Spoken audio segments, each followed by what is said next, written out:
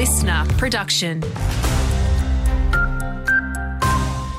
Hello, Cherie Coleman here. Farming groups have welcomed news. We'll soon have an independent Biosecurity Commissioner after the state government made good on its election commitment and passed the legislation this week.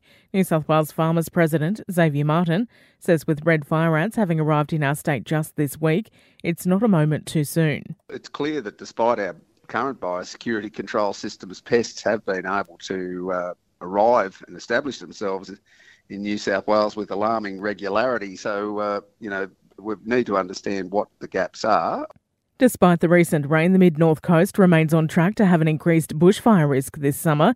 The latest seasonal outlook shows above normal fire activity is a real possibility due to high grass fuel loads. All of our region remains in drought with conditions around Kempsey rated as intense.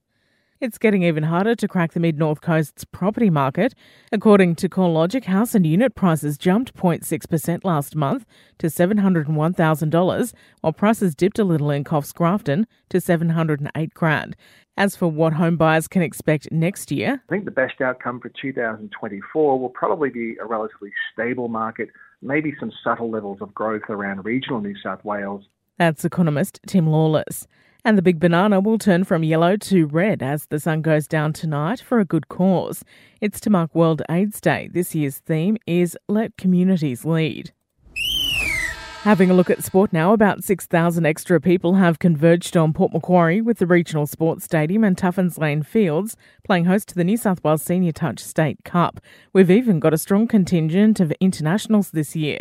We've actually got 6 international teams playing. So England are bringing their men's and women's open. They're also bringing their senior ladies.